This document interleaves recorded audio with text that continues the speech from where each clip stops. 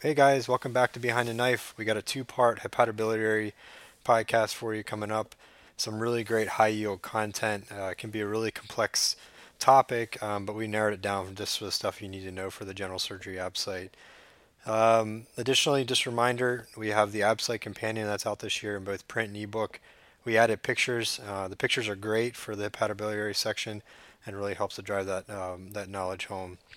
As always, feel free to reach out to us at btkpodcasts@gmail.com. We're always trying to improve the podcast, and the best way to do that is hear directly from people who listen. All right, here we go. Okay, let's get started. I hope everybody's ABSITE studying is going well so far. So, hepatobiliary part 1. This is hepatobiliary is a big subject, so we broke it up into 2 segments. Let's jump right into it with some high-yield anatomy. So, Woo, what makes up the portal triad? So the portal triad contains the common bile duct, the proper hepatic artery, and the portal vein. This runs in the hepatoduodenal ligament. Yep.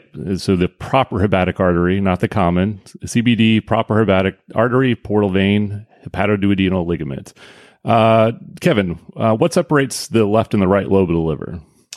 For the right and left lobe of the liver is separated by Cantley's line. It's the line between, if you drew a line between the gallbladder fossa and the inferior vena cava. And not the falciform. They'll try and trick you. It's not the falciform. It's Cantley's line, separates right and left lobes of the liver. One thing I just wanted to point out on the portal triad is there is anatomy questions that ask their relationship to each other. And so it's important to remember that the artery is medial to the bile duct and the portal vein is posterior to both of those. Perfect. Yep. They do like to ask that. And it's important to know clinically as well. So it's going to be a little bit difficult over an audio format, but Woo, can you walk us through a visual tour of the liver where there's all these segments and that often come up that you have to kind of know where they're positioned. What's a good way of thinking about that? Yeah. So again, it's easiest to look at an illustration as you look through this, but think of the caudate lobe is that a separate segment. It's segment 1. And then break apart the left side and the right side. So on the left side, there's 2 and 3, and those are the left lateral segments. And there's 4. There's a 4A and 4B, and those are the left inferior anteromedial segments. Then on your right side, you have 5, 6, 7, 8.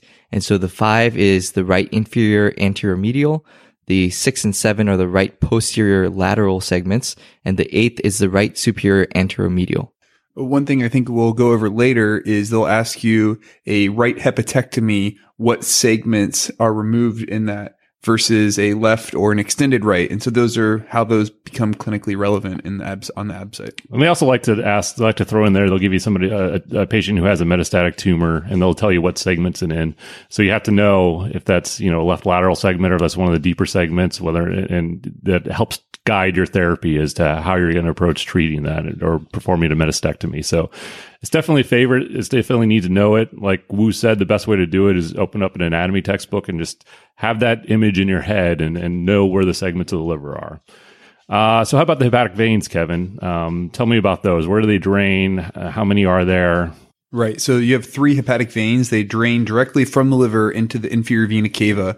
So you generally have the right, which drains directly into the inferior vena cava itself. And then the left and medial hepatic vein join together and form a confluence and then plug into the inferior vena cava. Okay, great.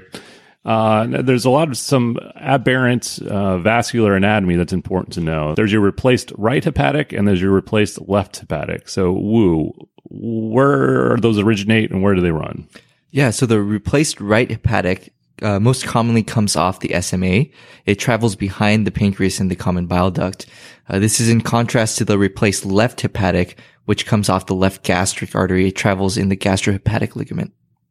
That's a favorite one to ask. Is they'll either straight out tell you that a patient has a replaced right or left hepatic, and they'll ask you what the origin is. So the replaced right off the SMA and the replaced left off the left gastric.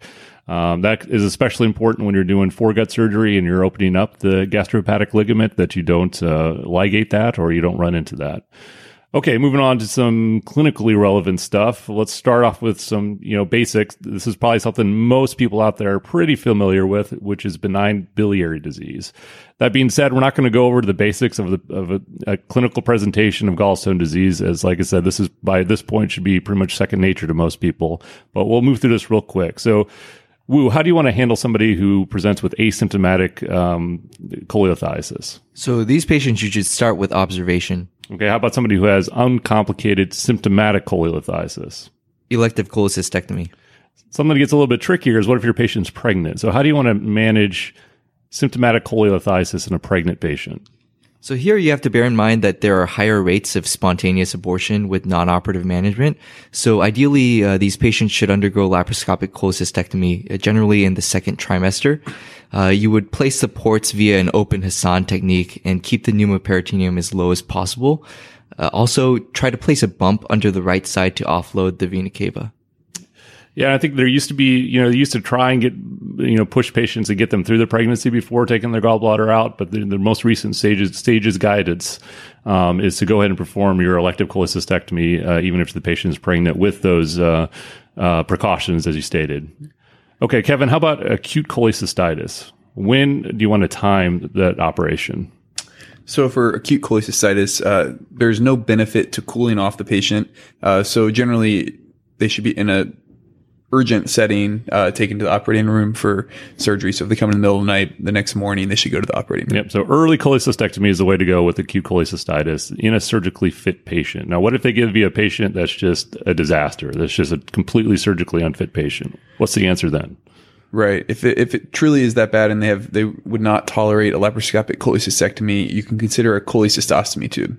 Okay. And how about once that patient recovers, and then what do you do? Then they should be planned for an elective cholecystectomy. Right. A cholecystostomy is not definitive treatment, but it is a temporizing measure. Okay, so that's cholecystitis, that's cholelithiasis. How about choledocholithiasis? This can be a little bit more difficult, a little bit more tricky. So, Wu, what's your approach to the management of a patient with suspected choledocholithiasis? Yeah, so there are several accepted approaches, and there's a lot of variability between institutions. But in general, if you have a really strong suspicion, so say the common bile duct stone is seen on imaging, or there is clinical evidence of cholangitis or bilirubin of greater than 3, or a dilated CBD of greater than 6 millimeters, you should consider preoperative ERCP for clearance of the duct. You could also do IOC intraoperatively, and also consider a common bile duct exploration if ERCP is not available. Okay, so that's your patient who comes in, and you, based on their imaging, based on their labs, you're like, this patient has a stone in their duct. What about if those ones where maybe they have a few abnormal liver tests, they have a mild elevation of the bilirubin, or gallstone pancreatitis? What do you want to do with that patient? So here, both MRCP and just a laparoscopic cholecystectomy with intraoperative cholangiogram would be acceptable answers. Yeah, I think the key there is you have a moderate suspicion for a stone in the duct, so you need to do something to image that, whether that's a preoperative MRCP or whether that's an intraoperative, an IOC. Maybe you don't have enough suspicion to go ahead with a preoperative ERCP, but you definitely want to image the duct. Okay, what about an easy one, the low suspicion? Their labs are normal. And they have nothing on imaging to suggest a common bile duct stone. Here, you really don't need any further investigation prior to the cholecystectomy. Right. And some people will do routine IOCs on everybody, and that's fine, but it's certainly not required. And you don't feel obligated to do that in a board scenario either. Okay. So let's say you had a patient who had a moderate suspicion. You take them to the OR, you do your lap chole, you do an IOC, and you identify a common bile duct stone during your cholangiogram. What are your next steps? So first, during the intraoperative cholangiogram, once the stone is identified, you should try to flush the stone through, and using glucagon if the stone has difficulty flushing alone could be very helpful. Okay, those are your first steps. Those are going to be your answers for the first steps is glucagon. You can give that up to twice, and you flush with normal saline. But let's say that doesn't work. And let's say you have a small stone and you have a pretty sizable cystic duct. What's your approach then? Yeah, so here the key is that the stone is small and the cystic duct appears large. So if that were the case, you should try a transcystic common bile duct exploration using fluoroscopic guidance, or you could use a choledocoscope. Okay, and how about if you have a tiny little cystic duct and you have a large stone and you just don't think you're going to be able to get there with a transcystic approach? Here, the preferred approach is either a laparoscopic common bile duct exploration, or if you don't feel confident in that, then you could do a post-operative ERCP. And all this depends on the resources available to you and the surgeon experience. Yeah, I think you'll see managing these patients, there's a lot of variability in practice and there's a lot of acceptable approaches. So you just kind of have to know the options available. You have to know that if you have ERCP available, that's okay. If you don't, and you have surgeon experience, you can do either a laparoscopic or open common bile duct exploration. So the key there is just knowing all the available options and know that there's a lot of acceptable ways of going about that. Okay, well, let's say you're doing your cholangiogram and you don't get any filling proximally of your hepatic ducts. You don't visualize your hepatic ducts. What are your next steps? You could try to pull the catheter back a little bit prior to flushing again and reshooting the cholangiogram. And you can also try to place a patient in Trendelenburg to see if there's any change in the imaging. Okay. What if you do that? I agree. You try those simple things first. You reposition your catheter. Maybe you put it in too far. You use gravity to your advantage. So you put the head down, see if you can get some backfilling into those hepatic ducts. But what if you do that and it's still, you see a cutoff or you don't visualize one of your hepatic ducts? What do you really worry about? What do you got to do then? At that point, you would have to convert to an open procedure and investigate and see if there's an injury to the hepatic. Right, and that's going to be the answer. You have a high suspicion that you've ligated or you've injured a hepatic duct, so you have to open to define your anatomy. Okay, moving on. Kevin, gallstone pancreatitis. What's your approach? So for gallstone pancreatitis, they will at some point in the near future need a cholecystectomy, but you generally do not do it at their initial presentation. Let's start with they present with gallstone pancreatitis. Do those patients need an ERCP to clear the duct? If there is evidence of choledocholithiasis or active cholangitis, then yes, they would need an ERCP. But if there's just pancreatitis, there's no role for ERCP. Yeah, so just your run-of-the-mill patient who presents with pancreatitis and you suspect it's gallstone pancreatitis, unless they have one of those other indications that you strongly suspect that there's a big stone lodged in the duct or they have evidence of cholangitis, most of those stones will pass and they don't necessarily need an ERCP.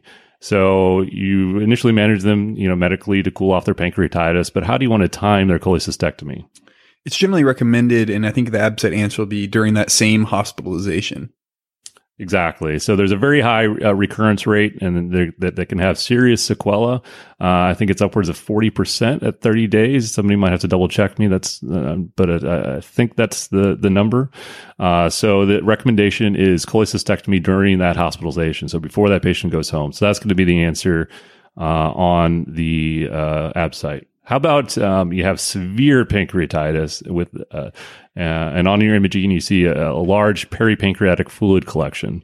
What about the timing of cholecystectomy in those patients? So in these patients, they're generally very ill, and their abdomen is not suitable for surgery due to the intense inflammatory reaction. So in these patients, this is the one case that doing an interval cholecystectomy at 6 to 8 weeks is probably preferred, and they recommend doing an ERCP sphincterotomy to reduce the risk of complications during this waiting period. Yeah, that's the caveat there is if with those patients, they need to cool off a little bit, but you have to do something to reduce that risk of early recurrence. So they need an ERCP with a sphincterotomy.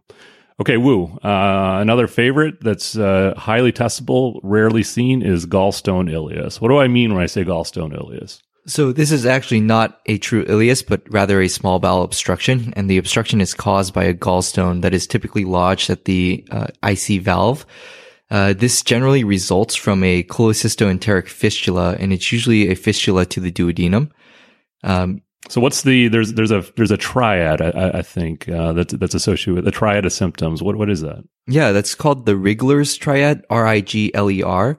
And that consists of a bowel obstruction, a gallstone seen in the intestine on plain film imaging, and pneumobilia as well on imaging. And this is going to be another one where they're going to show you an X-ray.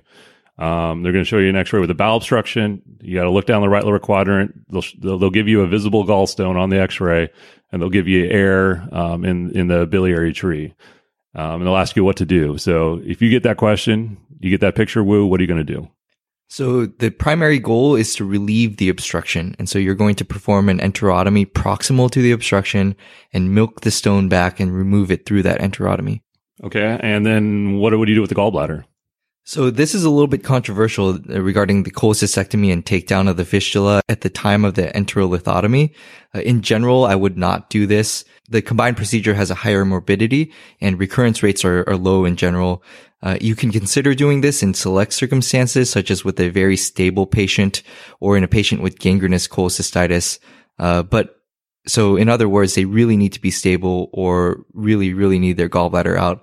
Otherwise, I would just focus on relieving the obstruction and getting out. Yeah, and that's the way they're going to do it. They're going to give you that image, and they're going to give you options. They're going to say, perform a lysis of adhesions. They're going to say, perform a bowel resection. They're going to say, make an enterotomy, milk the stone back, and close your enterotomy. They're going to say, do that, and then perform the cholecystectomy. The answer is going to be make your enterotomy and get the stone out, and relieve the obstruction, and get out.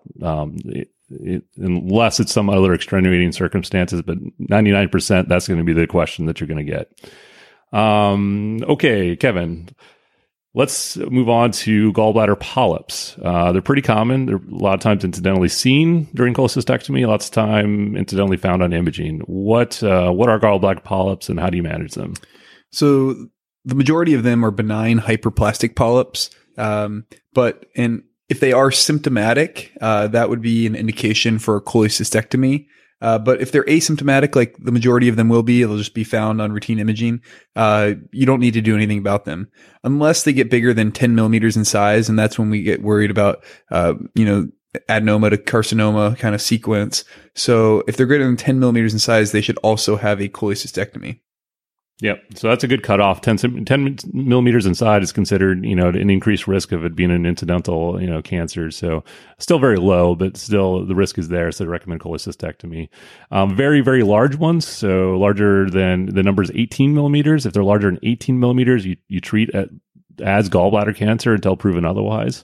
And then polyps over 6 millimeters will need some form of serial imaging. So, serial ultrasounds. If the patient simply doesn't want to do that, it's okay to go ahead and do a cholecystectomy for those smaller polyps just to avoid the need for surveillance. But again, symptomatic cholecystectomy, asymptomatic and small, leave alone. Asymptomatic over 6 millimeters, either serial image or do a cholecystectomy. Asymptomatic over a centimeter or 10 millimeters, cholecystectomy, and over 18 millimeters, treat it like it's cancer. Okay, moving on. Let's talk a little bit about portal hypertension. This is a difficult to often conceptualize, but they like asking questions about these things on the board. So, Wu, what actually defines portal hypertension? So this is actually defined as a hepatic vein pressure gradient, HVPG, greater than 6 millimeters of mercury. Okay, back up. Hepatic vein pressure gradient. What is that? What do you mean by that? Yeah, so this is the gradient between the wedged hepatic vein pressure and the free hepatic vein pressure. So to measure it, you actually require the passage of a balloon catheter into the hepatic vein under fluoroscopy. Right. So if you have increased portal hypertension, this will result in portosystemic, venous collaterals, ascites, hepatic encephalopathy, splenomegaly, all those kind of sequelae we know that's associated with, cirrhosis and portal hypertension. So there's a lot of different causes, and the actual site of the increased portal resistance depends on the etiology of the portal hypertension. So a lot of times you'll see pre-sinusoidal, sinusoidal, post-sinusoidal. We'll break that down for us. How does that translate? Yeah, so the easiest way to break down portal hypertension, as Jason mentioned, is into these three categories. Is it before the sinusoids, at the sinusoids, or after the sinusoids? So a pre-sinusoidal etiology would be something like schistosomiasis. Something at the sinusoids would be alcoholic cirrhosis or viral hepatitis. And beyond the sinusoids, you could have Budd-Chiari syndrome. Yeah, that's a good way. Like I say, that's a good way of breaking it up. It is somewhat of an oversimplification, as a lot of disorders will cause increased pressure at several different locations. Like primary biliary cirrhosis is a good example. It has both pre-sinusoidal and sinusoidal elements. But that's a good way of thinking about it. And sometimes you will be asked, where is the site? What kind of portal hypertension is this?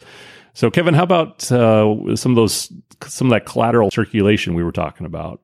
Where do people form collaterals if they have portal hypertension?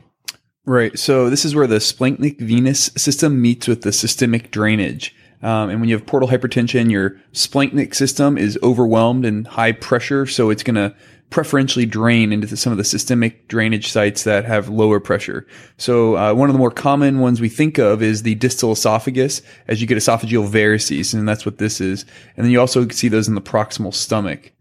You can also see this in the rectum. This is from the inferior mesenteric vein, which is your splanchnic, draining into the systemic, which is the pudendal vein. So you'll get rectal varices there. And then you also see classically in the textbooks, you'll see the umbilicus. And this is from your umbilical vein, your vestigial umbilical vein recanalizes to the left portal vein. And so your umbilicus will have varices around that. And then you also see them in the retroperitoneum with the mesenteric draining into the ovarian veins. Okay.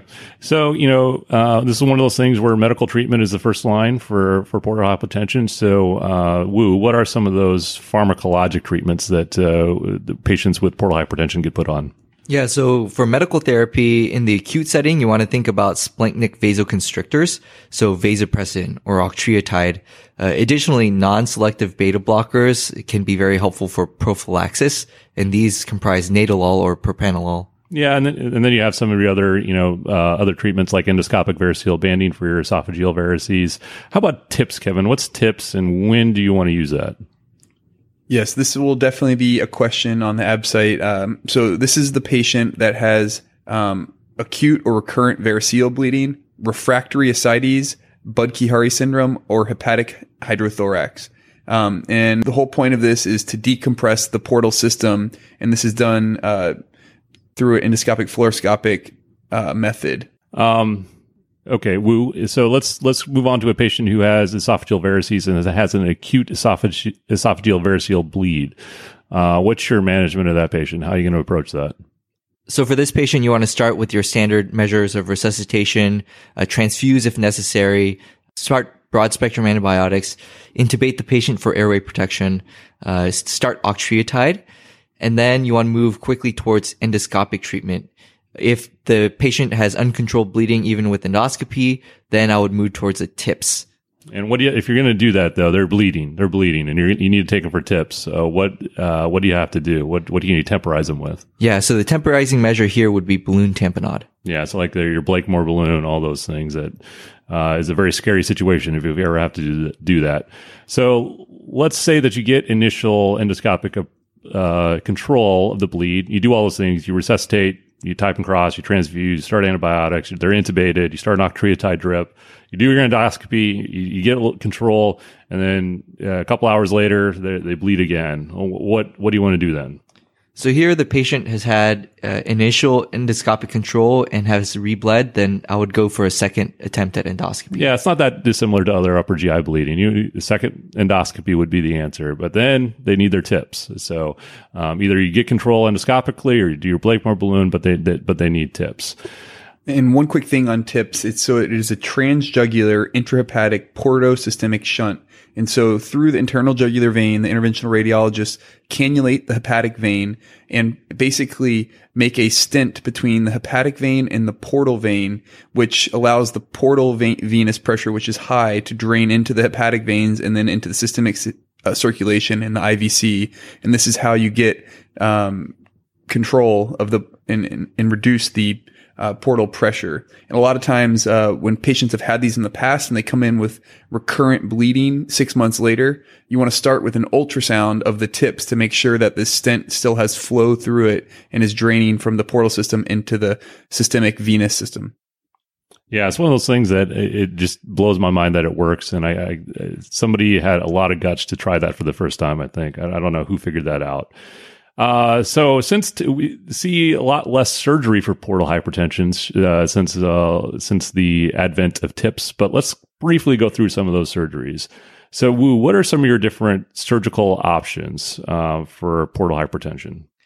Yeah, and again, as Jason was saying, these are generally reserved for a very select set of patients. So in patients with extensive portal venous thrombosis and no portosystemic shunt options, you might consider gastroesophageal devascularization. Okay. And what's another one? So in another setting, you might consider esophageal transection with division and anastomosis. But again, this is rarely used ever since TIPS has come into play. And now you mentioned devascularization. So what is meant by these devascularization procedures? So this is essentially a total devascularization of the greater curvature and the upper 2/3 of the lesser curvature, as well as a circumferential devascularization of the lower 7.5 centimeters of the esophagus. Okay. You also mentioned something about portosystemic shunts. Now, I know there's selective shunts, there's partial shunts, there's non-selective shunts. What do we mean by that? Kevin, why don't you take us through this one? So selective shunts is generally you want to go from selective to non-selective. So the selective shunt, the common one is the splenorenal or Warren shunt, and this will decompress only part of the portal venous system. And this is good for variceal bleeding, but does not help ascites. And so there's also a partial portosystemic shunt. These are types of side-to-side shunts where the flow is calibrated by the size of the synthetic interposition graft placed between the portal vein and the vena cava. And then, of course, you have your non-selective portosystemic shunts, and these will provide wide decompression of the entire portal venous system by doing something like a side portocaval shunt. But these have high rates of encephalopathy and they complicate liver transplants later. Yeah, so this is something where you kind of have to think about what your problem is. And I've seen at least, practice questions laid out like this where they give you a patient and if their main problem is, variceal bleeding, and not a main problem with ascites, then something like a selective shunt would be the way to go. If their main problem is ascites, you need a non-selective shunt with the understanding that that's going to potentially worsen any encephalopathy.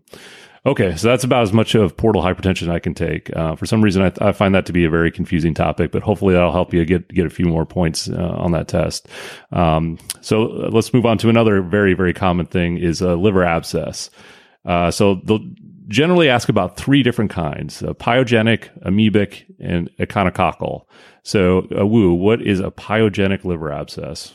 Yeah, so of those three categories, the pyogenic abscess is the most common. It comprises over 80%. It's secondary to biliary tract infection, with E. coli being the most common pathogen. It can also happen secondary to spread from a GI source, such as diverticulitis or appendicitis. How do you treat a pyogenic abscess? And you treat these with percutaneous drainage as well as antibiotics. Okay. So that's your pyogenic abscess. That's your most common. Those are bacteria from a GI source, most commonly from biliary tract infection. Perc drain, antibiotics. Kevin, amoebic abscess. So these are the patients that have just gotten back from traveling to South America or Mexico. These can be diagnosed based on imaging findings, and you also want to get serology on these patients to confirm the diagnosis.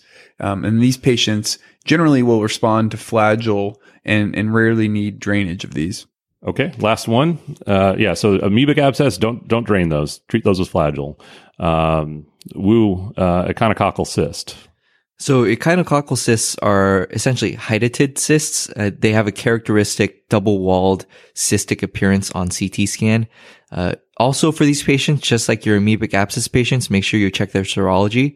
And to treat, the medical management here is albendazole, followed by surgical excision.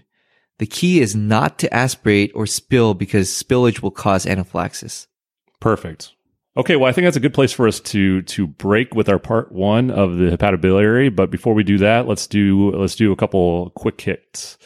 Okay, Kevin, what's the hepatic vein pressure gradient typically required for variceal rupture? It needs to be at least 12 millimeters of mercury. Okay, and we said earlier, what's the definition of portal hypertension? Portal hypertension pressure begins at 6 millimeters of mercury. Yep. So 6 is a definition of portal hypertension. You need about double that or 12 before you get to the variceal rupture. The child's Turcotte-Pugh score. What are the components of that? So bilirubin, albumin, prothrombin time, encephalopathy, and ascites. Yep. So that's your child score. Bilirubin, albumin, PT, encephalopathy, and ascites. How about the MELD score? The MELD score is thought to be more objective and contains the bilirubin, the INR, and the creatinine. Okay, great. And so at what MELD score has it been shown to have patients will have a survival benefit with transplantation? 15. Yep. So you need a MELD score of 15 before you'll have a survival benefit from having a liver transplant. So Kevin, common test question, important to know in real life, especially with the increasing levels of cirrhotic patients in the United States. How do you manage a cirrhotic that comes into you with an umbilical hernia?